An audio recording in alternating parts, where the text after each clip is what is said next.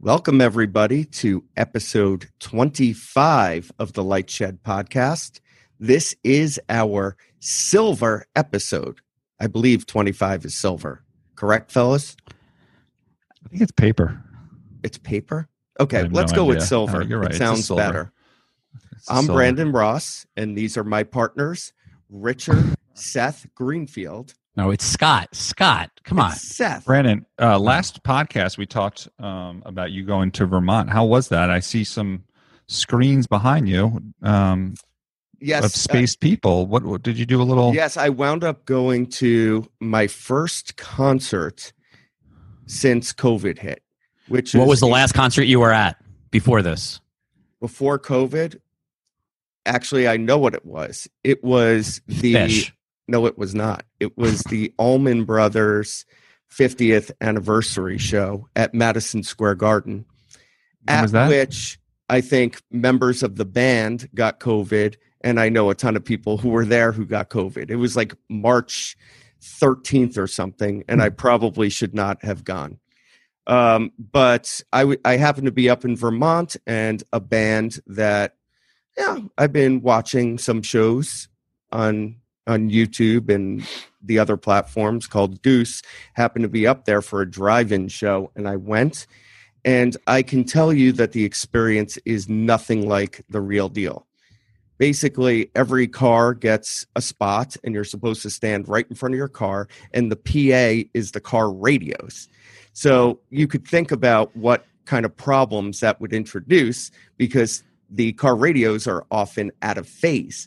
So in addition to not being able to see very much, including the screen that's all the way down the field, you also cannot hear the music in sync. So I would say it made me sad more than anything.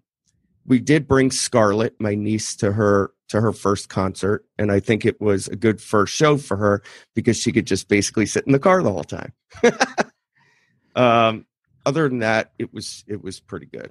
I don't understand why these shows. I mean, we have football games. First, I saw them actually, the first one I guess was in Kansas City. People wore masks. They were properly spaced, or maybe not so properly spaced.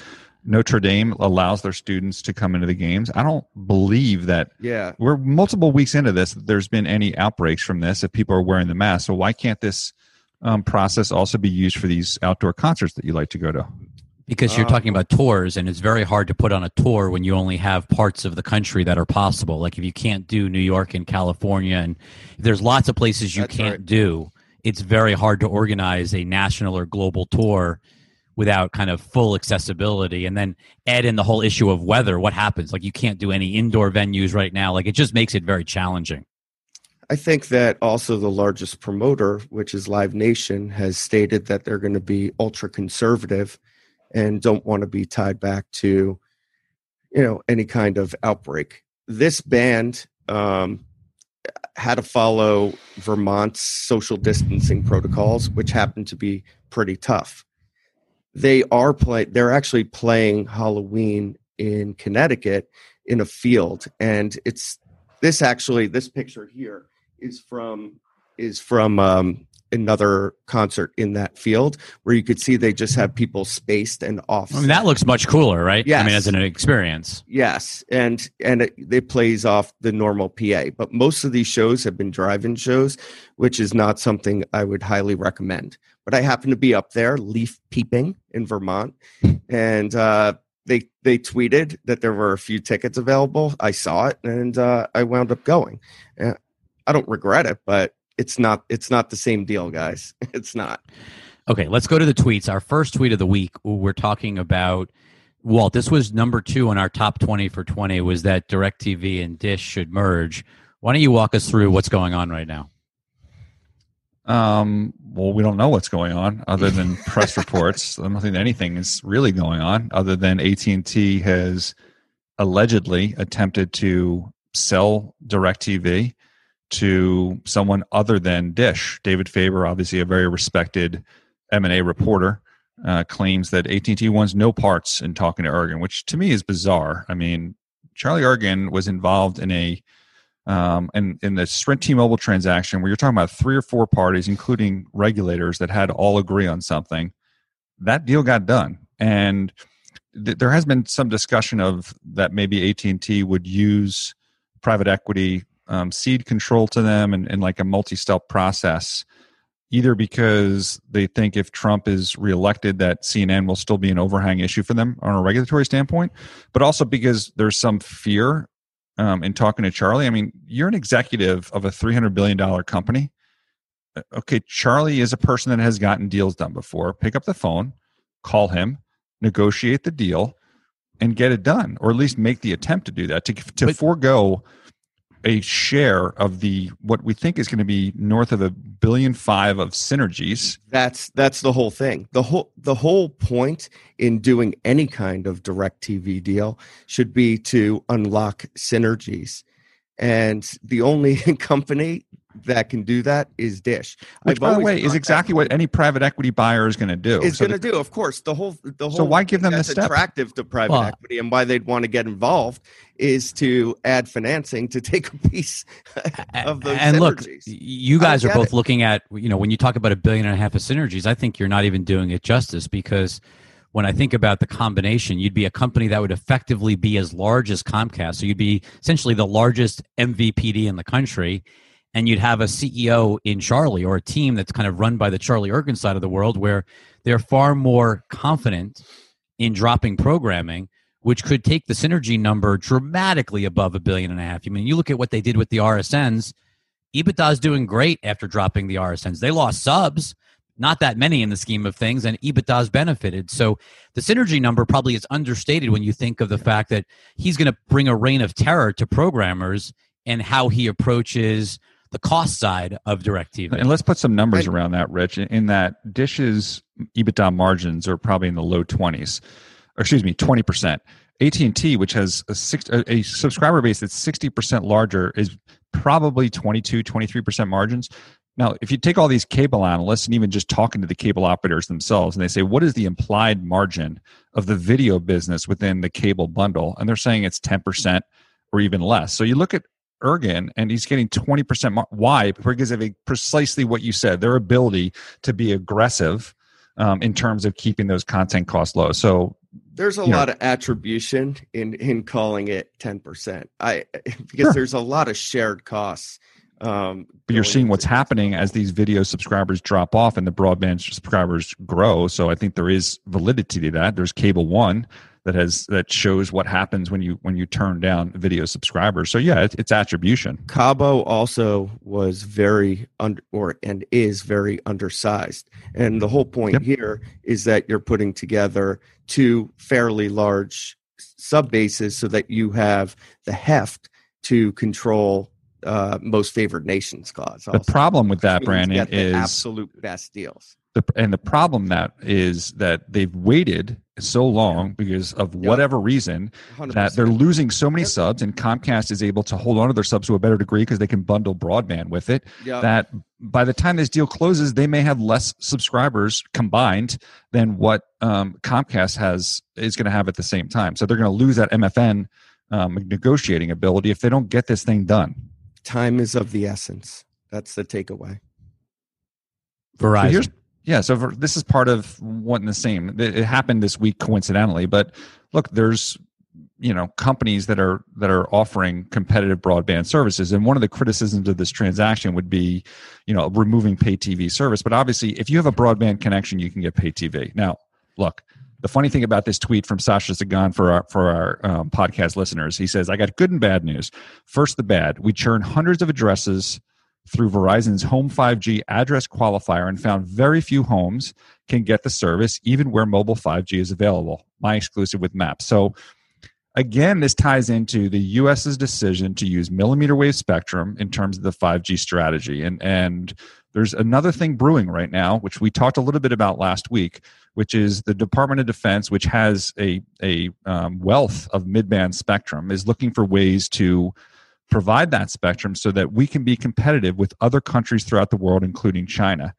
And look, this Defense Authorization, or I forget the name of the Defense Innovation Board, DIB, which is chaired by Eric Schmidt, came out in mid-September and talked about here's what we need to do in terms of mid-band spectrum. Now the DoD has a request for information. So here's Verizon trying to show you that millimeter wave works, but you have the preeminent people from Google who've analyzed a year ago or 2 years ago what it would take to make millimeter wave work. We're talking about millions of cell sites. It would take forever, while Verizon is cranking out, and other countries throughout the world are cranking out macro sites on mid-band spectrum and developing an ecosystem for 5G. So I think it kind of ties into, 5G can be a broadband alternative, but not necessarily in the stuff that Verizon's been pushing, which is on this millimeter wave. But again, we'll see. This is a new announcement. So at least for now, cable feels pretty safe.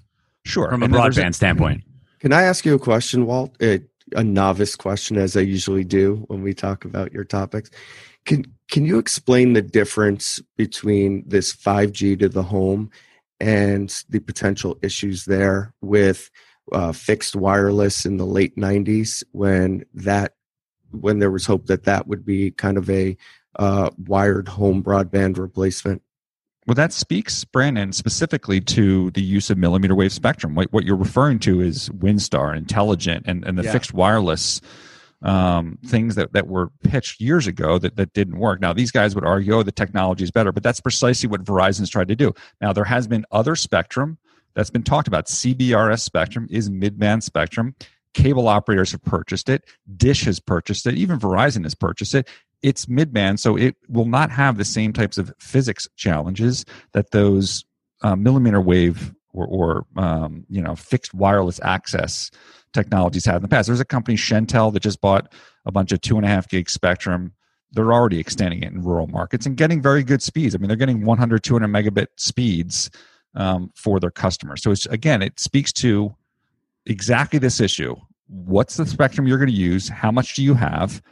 And can you get millimeter wave to work? And that's exactly why the government officials that recognize that China may exceed. Let's go back here. What's the issue? In the US, we did really well with LTE. So all of these applications got built on the LTE networks that were built. Right. So now everyone's concerned that if 5G network gets built in China first, all the best applications will get developed in markets that are not here. So what the government's trying to do is say, like, how do we get that mid-band spectrum to you as quickly as possible? How do we be a leader versus a follower? Right. And for the industry, this threatens to change the structure of the industry, meaning that if I'm Verizon, T-Mobile, and AT&T, and all of a sudden the government says, hey, here's 200 megahertz of spectrum that we want someone to build a new wholesale network on, and Amazon or Google or Microsoft or Dish raise their hand and say, I'll do it. All of a sudden, you've got now a fifth potential competitor in the market, building out 200 megahertz of mid-band spectrum, delivering 2 gigabit speeds, and disrupting the normal structure of the wireless industry, not to mention the impact it can happen on the cable broadband. SpaceX. Here's another potential competitor to broadband internet. And again, SpaceX has kind of been crapped on. But look, Elon and SpaceX and SpaceLink specifically is shooting up 60 satellites at a time. And now they're getting defense contracts. There was news this week about winning a development agency contract. So more military money coming in. And then, I think a day or two ago, you have this tribe. So they've already started to launch trial service in kind of the northern part of the United States and into Canada. You have the Ho tribe basically talking how great it is, and all of their the students that needed distance learning can now access that because of these space links for a product that just 2 years ago people were saying was not going to work. Elon was going to be able to put the satellites up, this, that, and the other thing, and now you've got people literally tweeting about how it's enabling people that haven't been connected to broadband before that can be now. So let's tie this all the way back to Dish, right? You've got spectrum, you've got new networks, now you've got satellite service. These are all ways that you can get video. So what would be the regulatory issue with not allowing Dish and DirecTV to merge? It's absurd to even it's even absurd to even debate. Given what's happening in the video marketplace right now, the whole world is changed dramatically since they last tried this. That's the bottom line. It's changed in 3 years. Forget about So let's go back to the very first statement then. Why is AT&T not talking to Dish and going back to the David Faber statement of they don't want to talk to Dish? Why? It doesn't make sense. There's not a regulatory risk that's clear. other than CNN, which, again, I think we've done a lot of regulatory discussions over the past couple of years. Don't think that's an issue in either administration. First of all, if it was, I would just spin off all of Turner. That asset's dying anyway. So, that shouldn't be the reason you don't do this. Yeah, especially given how this business is contracting and how we talked about earlier that at some point it's going to be smaller than Comcast. You're losing synergies by the day by not executing. Let's go. Get it done. Well, in terms of cutting jobs, we've got Warner Media supposedly about to make a 20% cut, which, Walt, seems totally logical. I mean, if you think about a lot of these businesses, they were designed for, a traditional legacy media world of movie theaters and cable networks. And if the future is HBO Max, and it feels like Jason Kilar has basically put his entire band back together. He just hired this week JP Colaco, who was at Apple but was part of the OG team at Hulu. He's Andy Forssell actually predated Jason at Warner Media, and on top of that, they hired Richard Thomas, CTO. And so it basically all just seems like Warner Media is trying to recreate kind of like the Hulu dream team and pivot Warner Media into the streaming future. But if you're going to do that, you need a lot less employees in those old legacy jobs. And so this seems like it was bound to happen. I don't know what even took so long, but clearly this is Jason putting his mark on Warner Media. I mean, you're talking about thousands of jobs, so it takes time to analyze these situations. They're also integrating two transactions. We know that AT&T is not great at integrating back office, given some of my issues at being able to view Sunday Ticket through a browser, which still is not resolved. But look, on the positive side, getting back to let's get it done, like they're doing stuff. Like Stanky is taken over. Jason is clearly playing a role, and they're trying to clean up the amalgamation of stuff that Randall Stevenson had put together over the past X number of years. What about the stores on AT&T? What is this about? So look, this is part of the cleanup, but it's also part of COVID, right? I mean, people, the lifestyles have changed in turn. And again, for our podcast listeners, I apologize, but the tweet is AT&T is closing 320 stores. This is a mega trend with all carriers, postpaid and prepaid, reducing stores. So what's interesting here is that, okay, what does the post-COVID era look like? I mean, T-Mobile, who's been the most exciting carrier over the past, let's call it 4 years. In 2017, the current CEO, Mike Sievert, wrote this big blog post called Long Live the Store, and talking about how customers are still going to want to come in stores. But look, now T-Mobile is cutting their own stores. They're changing the distribution channels at Metro PCS, and things change. And look, when COVID started, I think you had made the comment that almost all phones, like 85% plus of phones, were bought in a store. That's going to change, I assume, or that's what we're assuming. We'll see. I mean, it will be an interesting test case on this. I think if you look at Dish buying Boost was primarily in stores. And I think with the new hire that they've made, that what his expertise is using Amazon and direct-to-consumer type of distribution channels to see if that can expand Boost further. But AT&T is pulling back. T-Mobile, no matter what they say in terms of their love for stores, there's been changes at Metro PCS and how they're compensating those distribution channels. So things are changed, but look, people do still like to come into stores. It certainly hasn't impacted Comcast or Charter in terms of their ability to grow subscribers on their relative store bases. Although Comcast would tell you that like part of it was adding some storefronts, but look, an iPhone the pandemic changed consumer behavior. It allowed for e-commerce or catalyzed e-commerce to be for things and products that it wasn't used for before. And one of them is buying things like phones. And that's not going to change. Some people will prefer to go to stores, others won't. But there's a lot of consumers that would never have done that behavior in the past, bought that type of item in the past online that will. I mean, Apple tried to do this themselves in terms of eliminating the lines and basically shipping the products. And it's very easy if you upgrade your iPhone to save the old one into the cloud and activate the new one. Yeah. With that said, the carriers will tell you the number of people that buy their phones at an Apple store is very low. And the carriers will tell you that people still want to come in the store and have a store clerk help them do the upgrade of their phone, as crazy as that may be. But again, to your point, are becoming more self-sufficient now. Correct. To your exact point, like a pandemic can really change behavior pretty fast. I mean, what was the tweet earlier this day? Microsoft is allegedly saying employees never have to work or come to work again in an actual office. I mean, things are changing very rapidly. So it'll be interesting to see how these distribution channels change for the wireless guys. So just on staying on the topic of e-commerce has exploded, because Brandon just mentioned it. This week, IGTV has expanded shopping. And so now you literally can just swipe up and get a whole catalog of what you see in a picture and shop right from IGTV. So it's sort of a product that I think originally people thought IGTV for Instagram was sort of dead. Is now becoming a much more important product to Facebook and Instagram. And this is a tweet from the head of Instagram, Adam Mosseri, who says now you can shop right on IGTV, and later this year we'll start testing shopping on Reels. And so, I think we all sort of crap on Reels, but my guess is Reels is actually doing pretty well given Instagram's focus on it. I don't know if this says anything about IGTV or Reels in particular.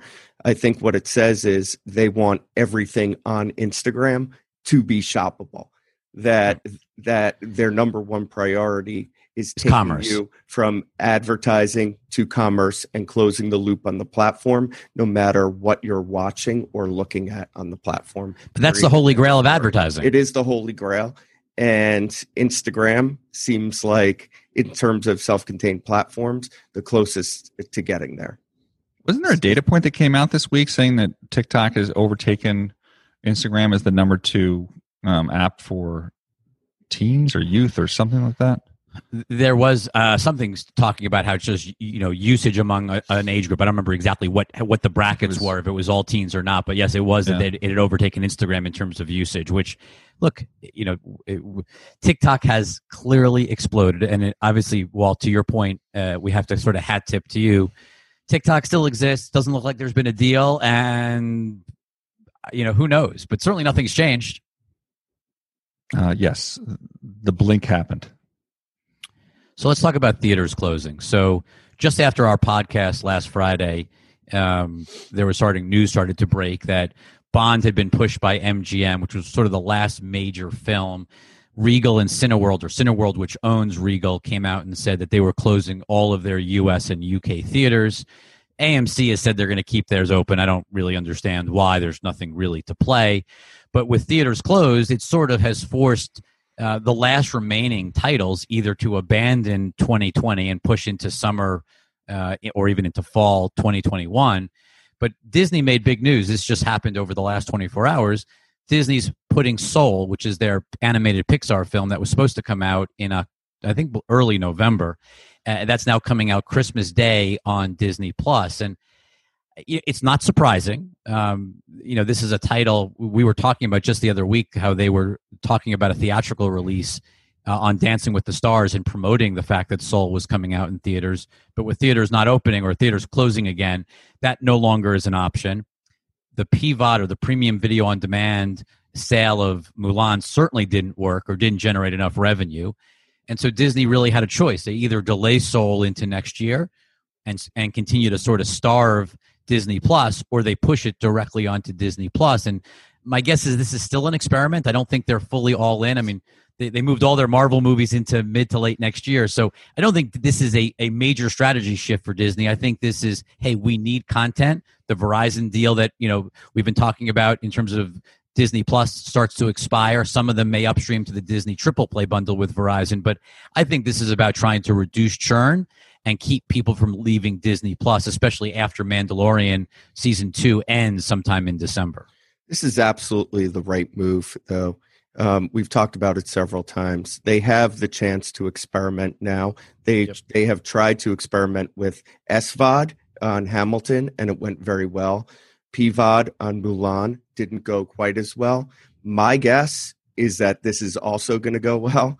And our hope, for Disney and sort of the path for us to get more constructive on Disney is that this will work and they will be willing to take even more shots on goal in putting premier content onto SVOD and make the Disney Plus service a little bit more Netflix-like. You got to also remember, Disney's sort of under attack this week. I mean, you've seen the Third Point letter came out and said, hey, you need to get more aggressive. You need to be Netflix. right after Disney pushed all of its films into next year. And so I think a little bit of this is also, hey, we are doing something. We're not doing what you want, but we're at least moving partway into the future with what we're doing with Soul. My guess is it isn't all over yet. I know that Disney changes very slowly, and they're going to experiment, and they haven't moved too quickly on pretty much anything. It took years. We'd like them to move very, very quickly. Yeah, very, very quickly, like Trump would say. But look, if this goes well, they're definitely going to experiment more, probably in the spring, and let's see where it goes from there. I think your good friend Professor Galloway was also pointing out Please that don't bring that guy up. Disney was going to attract an activist. I don't know if he was referring to Third Point or others, but obviously they're in the crosshairs. And he points out that the stock has not done well. This is a mild activist, though. I don't think they're. Well, maybe he wasn't referring to this, but obviously once it's brought up, I think there should be more focus on a stock that may or may, we'll see how it performs going forward. But like, look, if this is what it takes to move forward, then, and the investments, that's where they need to go, then that's going to attract more attention to the company. You're right, Walt. And I think the bottom line here is this company, if they don't do what they need to do, like if they don't take the bull by the horns and like look at the opportunity in front of them, you need new management, because there's a huge opportunity to pivot this company. And the more they sit on cable networks and rely on movie theaters. I mean, who even knows when movie theaters open? Like, are people even going to go back in the same numbers they used to? I mean, theaters may not even survive in the numbers they are today. So like waiting seems like a silly strategy, especially as Netflix gets stronger and stronger. I mean, we're going to watch a screening on Sunday afternoon of Netflix's Over the Moon. They're screening it for analysts, and just this over is their the moon about watching that cartoon. Which are they going to let you watch? Are they going to let you watch the stream? Because I know you've been restricted from going to. No. This is Netflix. Oh, Netflix. I'm sorry, I confused my company. Oh. Of course, if it was Disney, we would be restricted. Are you kidding me? Does Bob Iger even take our phone calls? Are you still blocked on Twitter? Have you checked recently? I am. It's so ridiculous. It's so ridiculous. Very childish. But I do think this is a big deal for Netflix, because feature animation is the one place where they haven't broken through yet. And the fact that they're confident enough to stream it, I think, is really interesting, especially ahead of, Disney Plus sort of not having a lot of content. I mean, I checked again today. Simpsons #1, Mickey Mouse Club #2, Moana #3. I mean, it's like the same things over and over again. It's just boring.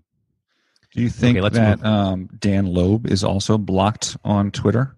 Any activist that wants to make a suggestion on what Disney's going to do is also going to be blocked on Twitter? I don't know. It's a good question. I don't know.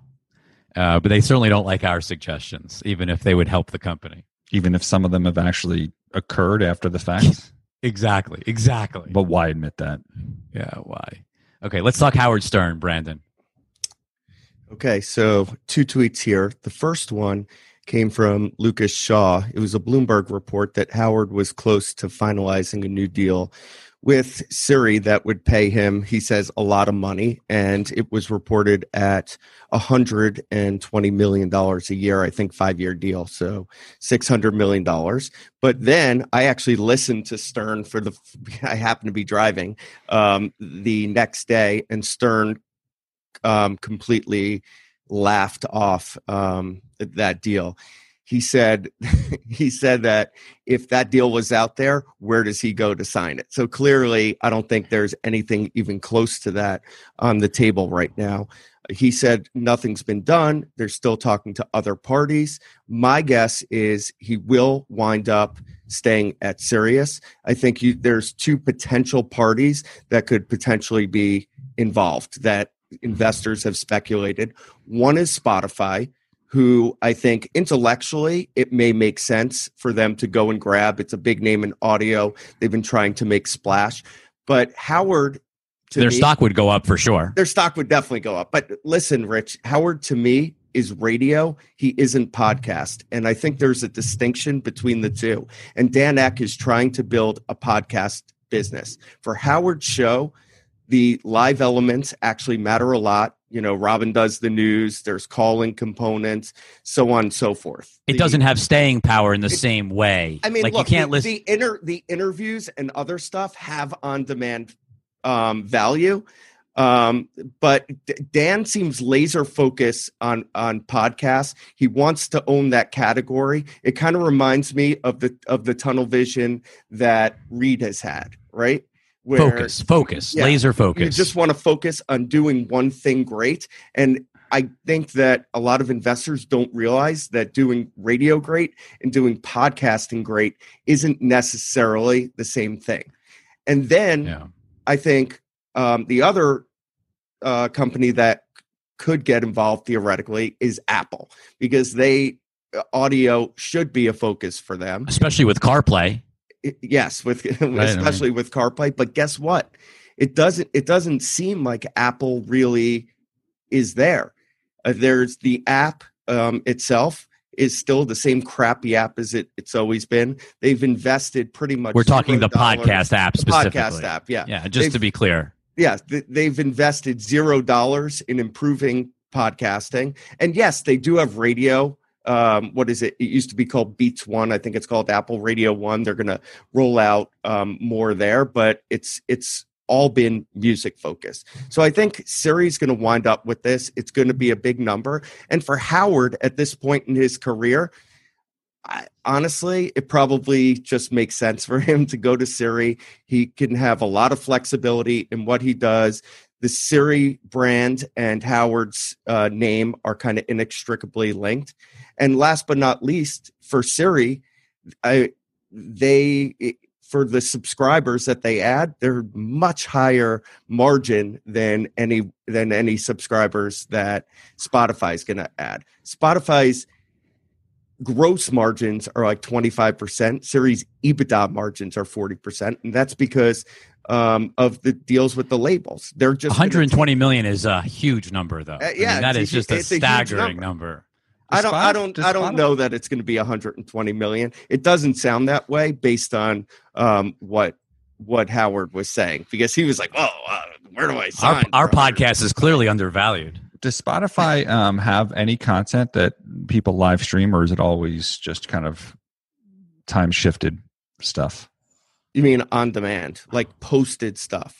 No, I mean just to your point, which is I agree with you that I have not listened to anything live on there once. They don't do me neither. Radio. I don't think they do. Okay, they are trying to be their identity, their brand identity is on demand in the same way that Netflix's identity is on demand video. And that's so if there's no intention on them to switch that, because you could theoretically take your identity and expand it in order to create a more sticky user base. But if you're telling me that that's not likely to happen, then I agree. But Apple actually is kind of tied at the hip to a certain extent with Spotify in the car, meaning that you could also, Spotify is an app you can get on your CarPlay. I use so CarPlay. Like that's where you could do it if Spotify wanted to go that direction. But I think you're right. But again, I mean, has Siri ever given any data in terms of people that watch or listen to Howard live versus nothing? The other thing is, isn't library an issue here too? Because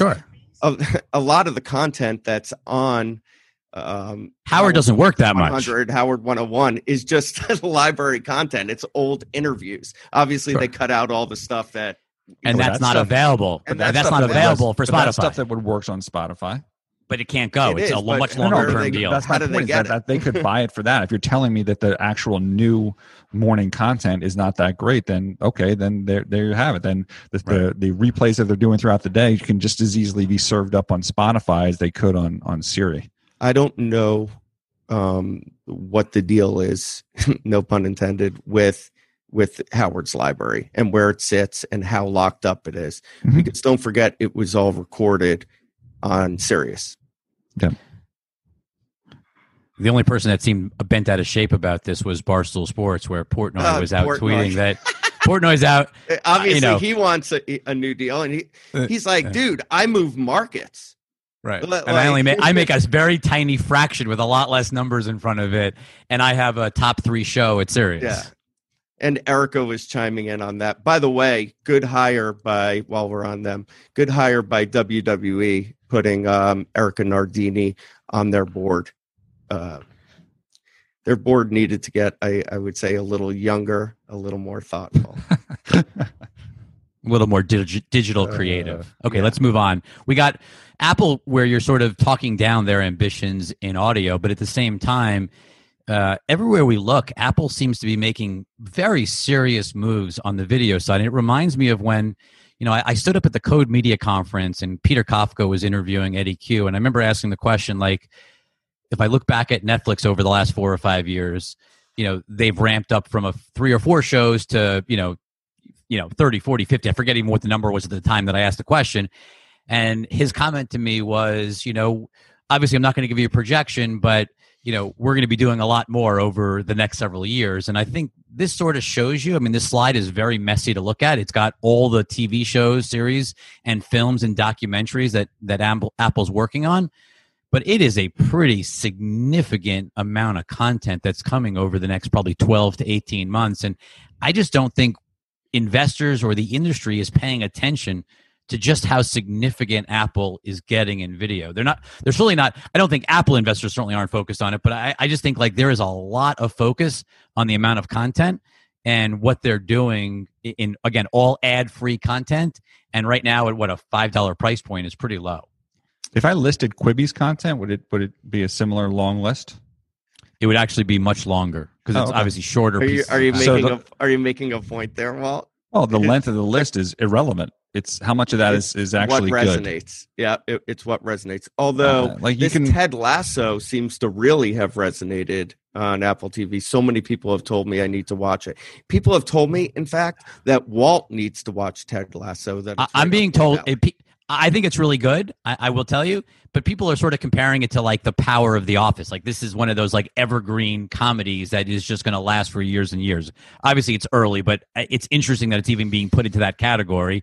But people are, number one on this list that's up in front of everyone is this show Tehran, which, people are saying I haven't seen it yet, but Hershorn and Sriram, like we've got a lot of smart people saying this is a must-watch show. Is that a ripoff of like Fauda or? I think it's like a better version of Homeland. This is what I'm, sort of been told. I prefer to rely on the numbers rather than whether Jason or Ross Gerber happens to think a show is good or bad.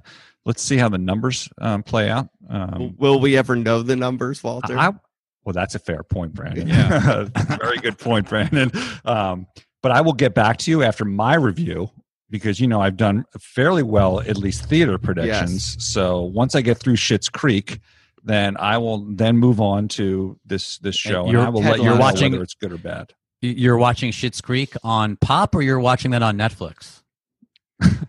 Netflix, Rich. Is that a joke? Rich made a funny. Sorry, I couldn't resist. Okay, so the next topic is Netflix. We've got a couple of weeks ago we didn't actually high profile this Australia. It's it's not one of the biggest markets for Netflix around the world, but obviously it matters. But prices went up in Australia by $1 and $2 for the higher plan. We now have just this week Netflix raising price in Canada by $1 and $2 depending on which plan. It all seems to lead to the conclusion that Netflix, it feels really good about churn, which is no surprise given we're in a pandemic still and people are spending a lot more time streaming content, and Netflix has a lot more content than everyone else. And with all the movie studios pushing their films out, Netflix is even more advantaged right now. And so it continues to sort of reinforce our belief that U.S. pricing goes up either late Q4, but certainly by Q1, which would sort of be the 2-year mark for the U.S., that there's going to be a U.S. price increase in the not too distant future. Maybe it's only $1, $1, maybe $13.99 goes to $12.99 goes to $13.99, and what is it, $16.99 might go to $18.99 or something in that ballpark. Yeah, it's interesting because we had a meeting with Reed. When was that? In June, and I brought this up, and he's like, you cannot raise price during a pandemic, and I was like, but there's so much engagement. I think now maybe it's that. So what do you think changed? I think it's possible that retail spending seems very good. I know in certain markets. Well, first of all, the consumer generally seems fairly healthy. We're probably going to need stimulus to keep that going. But also, market like Canada has done very well with the pandemic. if you compare them to the US. So maybe he's said, okay, in markets like Australia and Canada, where the pandemic has calmed down, but we've demonstrated the value to the consumer, it's okay now to go and raise price. I'm not sure at what point he will feel comfortable doing that in the US. That's all. Video games. Yeah, I mean, look, this is astounding, right? You got to read this. I'm gonna read Ryan Watts' tweet here. As if watching gaming videos on YouTube wasn't already big enough, YouTube search interest in gaming nearly doubled since last year. We're seeing a continued meteoric. Wow, that was bad. Meteoric rise of Yikes. Gaming video on YouTube. And look, this is a theme that we've talked about throughout the pandemic. One of the biggest beneficiaries, and maybe the biggest beneficiary in entertainment of the pandemic, has been video games. The stats we've seen have shown very little of decline coming off the peaks during as lockdowns eased, even as we've seen summer, even as sports ratings have been crappy. I got a lesson in Among Us last night at dinner. Oh, you did? Nice. I did. I still don't really understand it, but I got a full lesson. I just want to give you a couple of stats that we have here, though, on what streaming video has looked like recently. So Twitch was actually down 8% quarter over quarter in Q3, which makes a little bit of sense, right? Because your Q2 was kind of peak COVID lockdown, but still up 68% year over year. And to what Ryan was saying, 68%. And it's been around for a while, and we've never seen that kind of year over year growth in many years. Okay, YouTube was up actually 13% sequentially and 135% year over year. And then Facebook gaming broke 1 billion hours streamed in Q3 for the first time. So the gaming ecosystem continues to get stronger, whether it's in-game or at a game, and obviously those play off each other in a neat little flywheel. So the gaming ecosystem is very healthy. I think you're going to see that when the publishers start to report earnings in the next couple of weeks as well.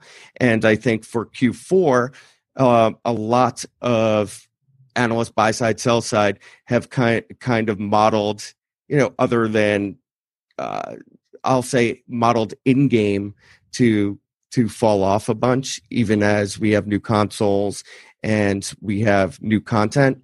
I think you're going to see numbers get beaten pretty handily in Q4. Talking of numbers, what's going on with these debates, Brandon? What do you make of this? I know you were interested in this surge. Yeah, so podcast listeners, what Rich has showed as a tweet is how debate numbers have been down in 2020 versus 20. Well, no, this is what? Oh, sorry. What are you talking about? This last. Let me read debate. The tweet. Let me read. Please read the tweet. Sorry. Josh Coblin's tweet just in. Last night's VP debate drew 57.9 million viewers, second biggest total for a Veep debate since 1976. So the one that beat it was Sarah Palin versus Joe Biden. Right, that's what I was referring to. Ironically enough, right? Yep. That was the biggest ever. And third, so this was second, and then third was Ferraro Bush in 1984. My belief is that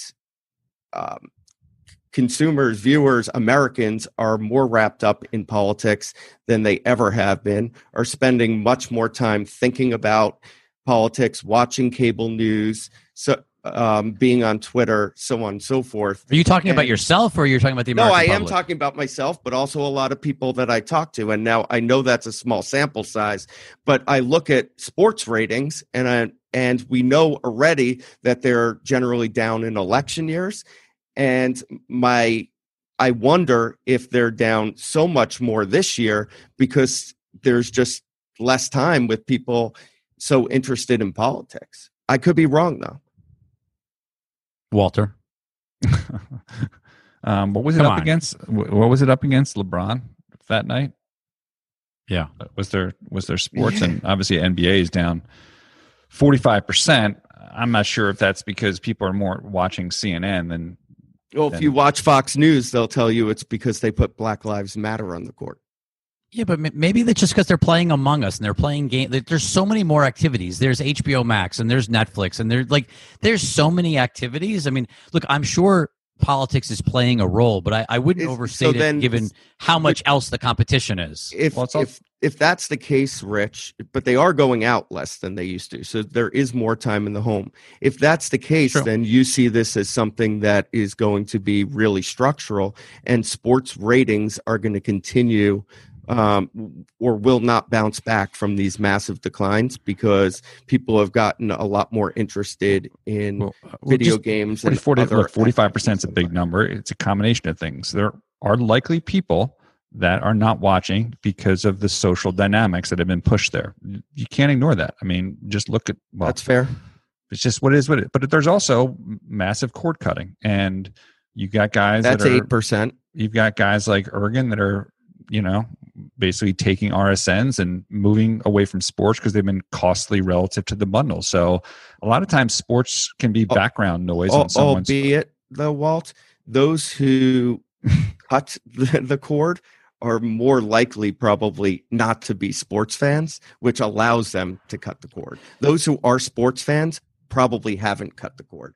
So that 8% headwind year over year probably isn't 8%. But you're missing there's a lot of casual sports fans. Like that's fair. When so yes, the diehards are staying, but the casual sports fans, when they cut the cord, they don't stumble upon which is what I was about to say before Brandon interjected there, which is that it can be sports many times can be background for what people are doing in their homes, particularly those that are getting measured that come up with these stats. And then the last thing I was going to point out is, look, there's a proliferation of content on apps. So like my TV, a lot of times if you go into whether it's the Netflix app or HBO Max or Peacock or whatever it is, once you're there, your ability to go back into the MVPD to watch any of this sports programming is just lower versus what you were just talking about, Rich, and what I was trying to say before, which is that it can be, sports can be a live background viewing.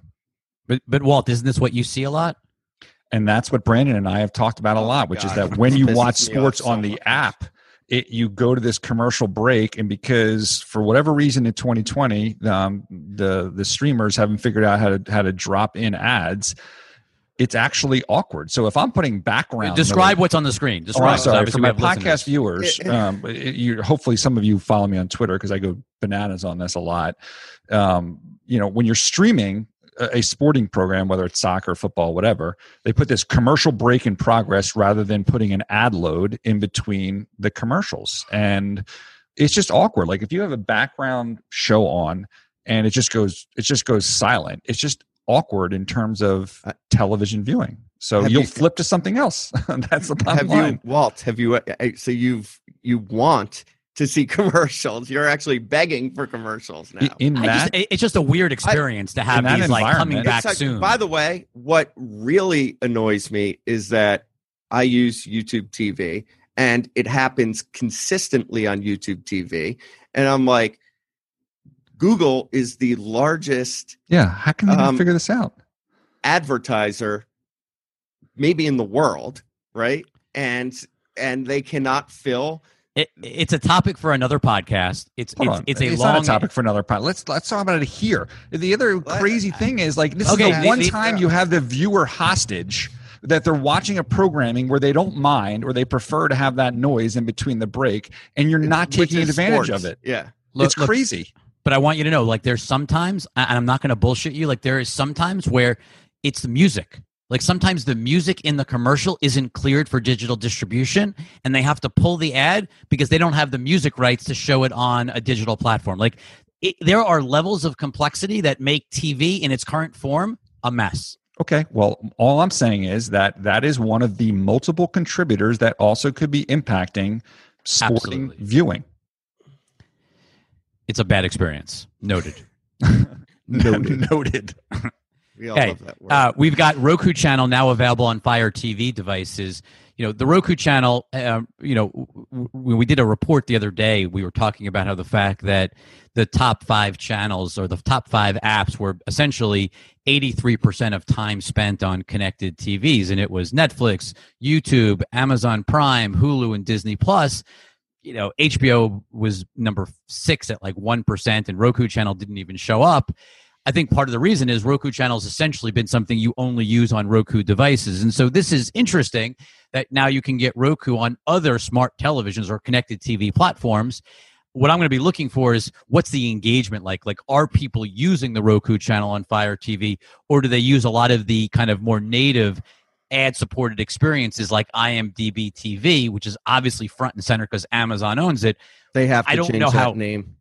Oh I know, but I'm just not sure how important this is. It's going to be interesting. Like, does this matter? Because it doesn't seem like it seems like you're fighting a lot of competition for ad-supported apps within the Fire TV ecosystem. Whereas on the Roku devices, obviously the Roku channel is very, very prominent. It's impossible to miss it. So I don't know how much this is going to matter, but obviously from a Roku standpoint, it's a way of increasing the distribution of this ad-supported app. Let's move on. Fubo went public this week. I think we were sort of surprised to see vMVPDs, which has been a struggling business model. AT&T essentially has shut down or effectively phased out their platform. Sling, it's there, but it certainly isn't the growth engine that everyone thought. The real 2 major players that have been left have been Hulu Live and YouTube TV. Hulu with 3 million or 3.3 million subs. YouTube TV with somewhere over 2 million subs. Fubo with a few 100,000, now approaching 400,000 subscribers, went public this week, which is sort of surprising, just given the scale of the company. On the flip side, I think they're trying to ride the Roku coattails of there's a lot of interest in connected TV advertising. We've seen Trade Desk and Roku be sort of defy logic in the stock market. My guess is Fubo, which if you watch their pitch, they talked a lot about advertising. It's still very small dollars today. But that's, I think, what is going on here. I think that's why people bought this stock on the IPO into the New York Stock Exchange this week. Is it pronounced Fubu or Fubo? I was going to say it's Fubo, dude. What did I say? Fubu is a clothing brand. I think Fubu was... We love Rich despite his mispronunciations. My mom mispronounces everything too, so it's cool. I actually like Fubu as a better name. I think Fubu... I'm not gonna. Let's move on. Okay. We've got the New York Times. Well, the New York Times. This was someone put up a deck. It was like 50 plus slides, and I just pulled out 2 that I thought were really interesting. And it basically just shows that back in the year. No. It was somebody else posted a really long, very thoughtful deck. I tweeted out. I should have put the name of the person that created it. I apologize. But in the heyday of print advertising. In print, advertising drove essentially 2/3. Actually, this is the year 2000. 68% of New York Times was ad-supported and 25% was subscription. Today, advertising is only 17% of the New York Times, and subscription is an amazing 73%. And we talk a lot about the subscriptionization of the consumer, Brandon. Walt, this sort of just speaks to the New York Times has done with no other print publication has done, which is they've made the pivot. They just understood that they had to change the business. Yeah, and I think their ability to do that speaks to also the quality of the New York Times content or the brand itself. And the brand itself.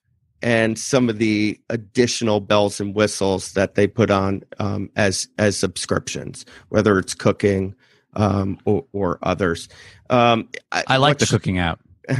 I know you do. So what struck me about that, though, was someone had sent us Laura Martin's report on Netflix, her very bearish report the other day. And she said that people have subscription fatigue, and so they're going to cut Netflix. It seems like they're going to go to ads. They're all going to go to ad supported. Go to ad supported. This is diametrically opposed to that idea. Right. And despite the fact that maybe we want to hear some commercials when we're watching sports so we don't have a blank screen. Okay. Some background noise. The trend has been we do not like commercials.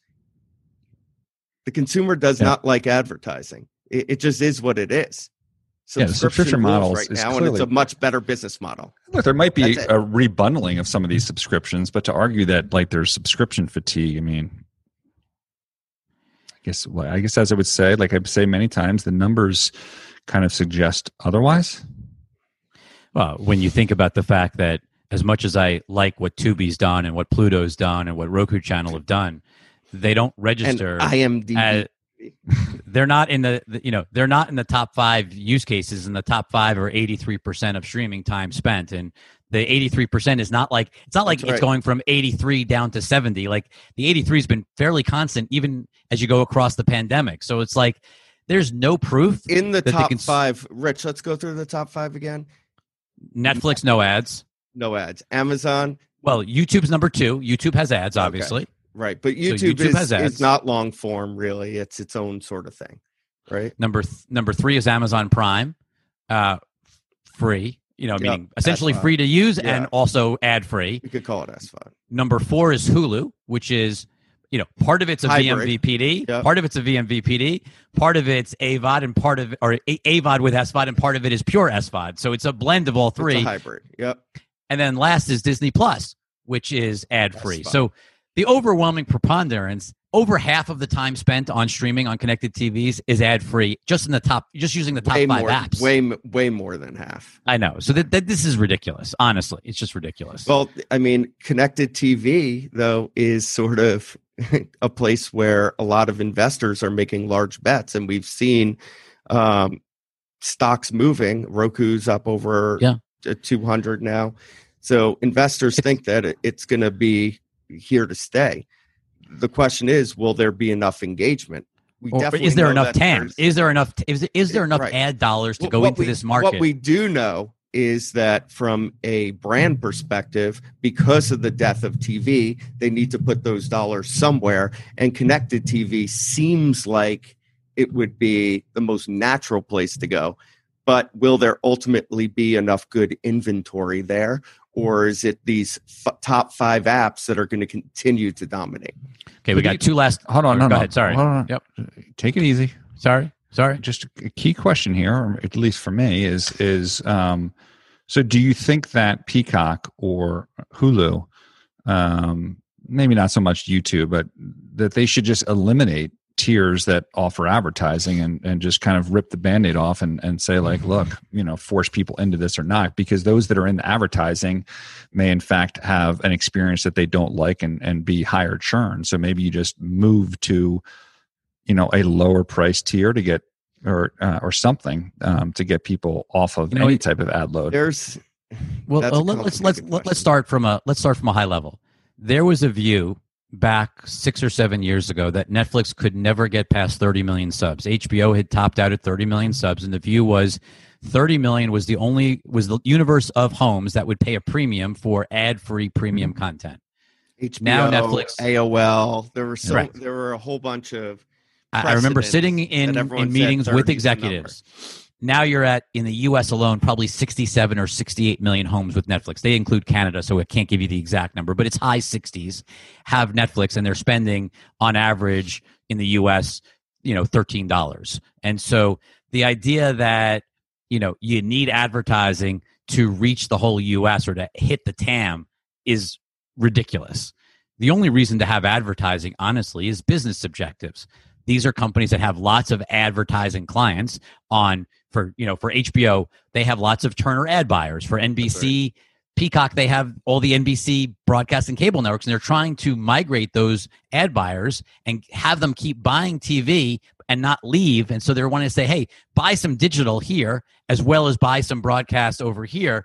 And so they're using it as a way to not lose their relationships and try to keep their core business versus realizing in the future. Or to leverage it. Because there is going to be connected TV is going to take some share from television no matter what, right? So 100%. For Linda Yaccarino, it's low-hanging fruit. You have the relationship with the brands need to invest in digital, they're probably going to do some CTV, so why not do it with us? She says there's $2 billion sitting there. Who knows? So does that over the long term cripple their ability to compete with those that aren't don't have those legacy needs to sell across their multiple platforms. I think the reality is, I think the more you get into the ad supported, especially these hybrid models, I mean, first of all, I think it's very confusing. There's going to be HBO free and HBO Max, and there's HBO, and the Peacock has a free layer.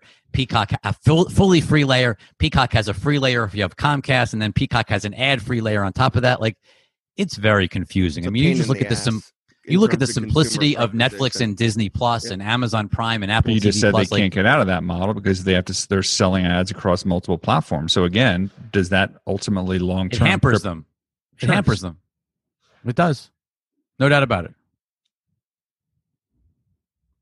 Ticketmaster, Brandon. Oh, yes. Jared Smith. Why is this a big deal? Podcast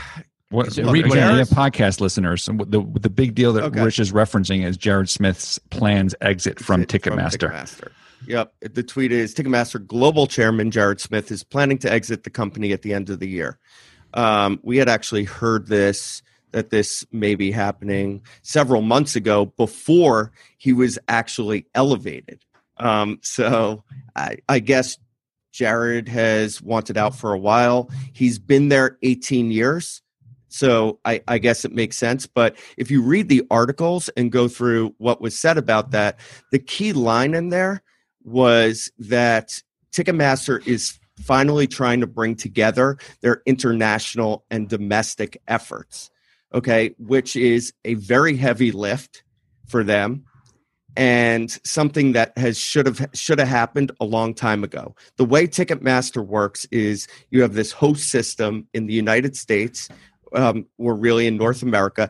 And then many of the international markets are fractured. They're their own ticketing systems, and nothing works fully all together. And because of that, right, and we've written about this in the past, that makes for a much lower margin business than Ticketmaster should be, number one. And number two, it makes Ticketmaster not as scalable. So when they enter a new market, instead of just sort of being in the cloud and turning on the lights and fixing currency or whatever else you may need to do, uploading the seating maps for venues, they have to go in and buy a ticketing company, and that really weighs on margin. So this is something that should have been done a long time ago. It is a very heavy lift in the near term. My bet is that they've already started this during the pandemic, but it's going to take a few years. And maybe Jared just didn't want to deal with that large of a project after being there for 18 years. What I will say is, if they do execute on that, Ticketmaster business is going to look much better in 3 or however many years ago. This would seem like the time to put. It would seem like this is the time to put the work in, because you're not doing a whole lot of ticket sales right now. So why not take that pain right now? The problem is you're burning a lot of cash, right? Sure. So you obviously have limitations in the amount of engineering work you could do because you furloughed a lot of people. But those who are around may as well do something that is productive and strategic to the company. We've wanted them to do this for a long time. I hope that line about bringing together international and North America means this exact thing, and I think it may. Okay, so our last topic is TikTok, but really marketing on TikTok. And so my friend Rachel Weiss, who runs digital marketing at L'Oreal, tweeted out earlier this week, "I'm often asked how brands, quote unquote, get on TikTok. This is a great example. Pay attention, as your brand can pop unexpectedly at any time and go for it. Reward your advocates and use your top employees as advocates. Duet. But remember, paying attention is a discipline in itself." And the video is, and I'm going to play it in a second. You probably have heard this or seen copies of it. This is the original. So this is the CEO of Ocean Spray using TikTok.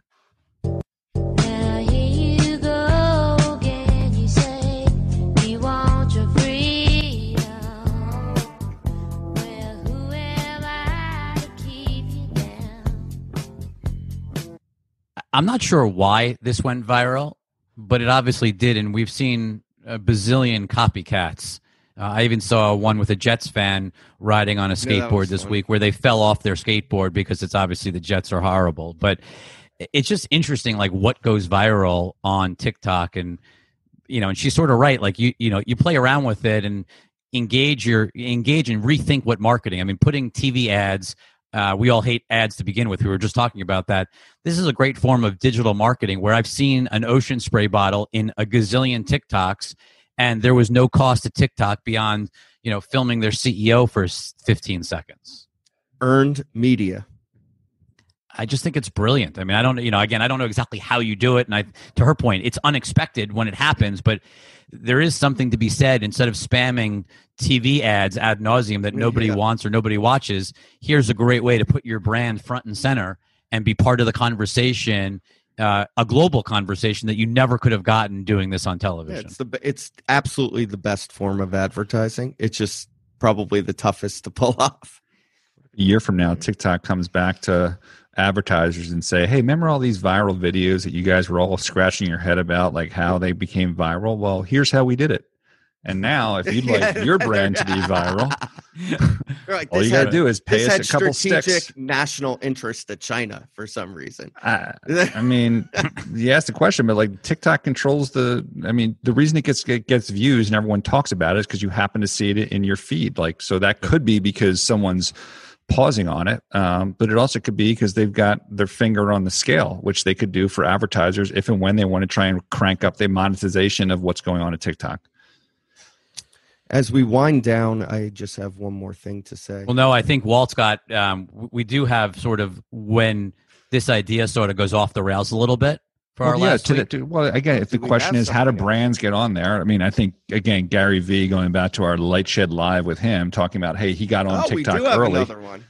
But here's someone that also, for our podcast viewers, we've got a TikTok from Dr. Phil of Ignomous fame for Variety. I think we've actually brought him up in the past for some of the ridiculous things he said about colleges. And I think COVID. About COVID, yeah. Yeah, he said things about BU that ended up not being true at all. But here's him doing his version of it in a golf cart. Is he wearing makeup? I'm not sure, but drinking the crayons. It's bad. It's the definition of it's the definition of jumping the shark. He's terrible. I will say. And by the way, TikTok, shame on you for serving that up in my feed that I actually had to see that. Clearly, your algo is not working. If you think, well, actually, maybe it did work because now we're talking. It triggered you. It definitely triggered you. That's for sure. That is true. Oh, damn it! They got me. One more point on this. Fleetwood Mac song, I think, has exploded on Spotify because of this. And we talked last week about discovery of music on TikTok and on Twitch, and what that means to recorded music. And here again is another example. Holy shit! Is that song Dreams? Yeah. What? That song is number 5 in the world. Sorry, number 6 in the U.S. on Spotify. That was my point. No kidding. Oh my goodness. No kidding. And it's number 1 on iTunes, by the way. Oh my God. That's okay. That proves the point. Right. Exactly. Right? So there you go. Incredible. So I wanted to make that one point. And the second point, for those who are not watching, and I encourage you to watch, except that I have a zit this week, which is terrible. So don't watch this week. Walt has a beautiful mustache going on right now. Very French looking. What inspired you to have that mustache, Walter? I'm bored in the house. I'm just bored in the house. And I'm bored in the house. And I'm bored in the house.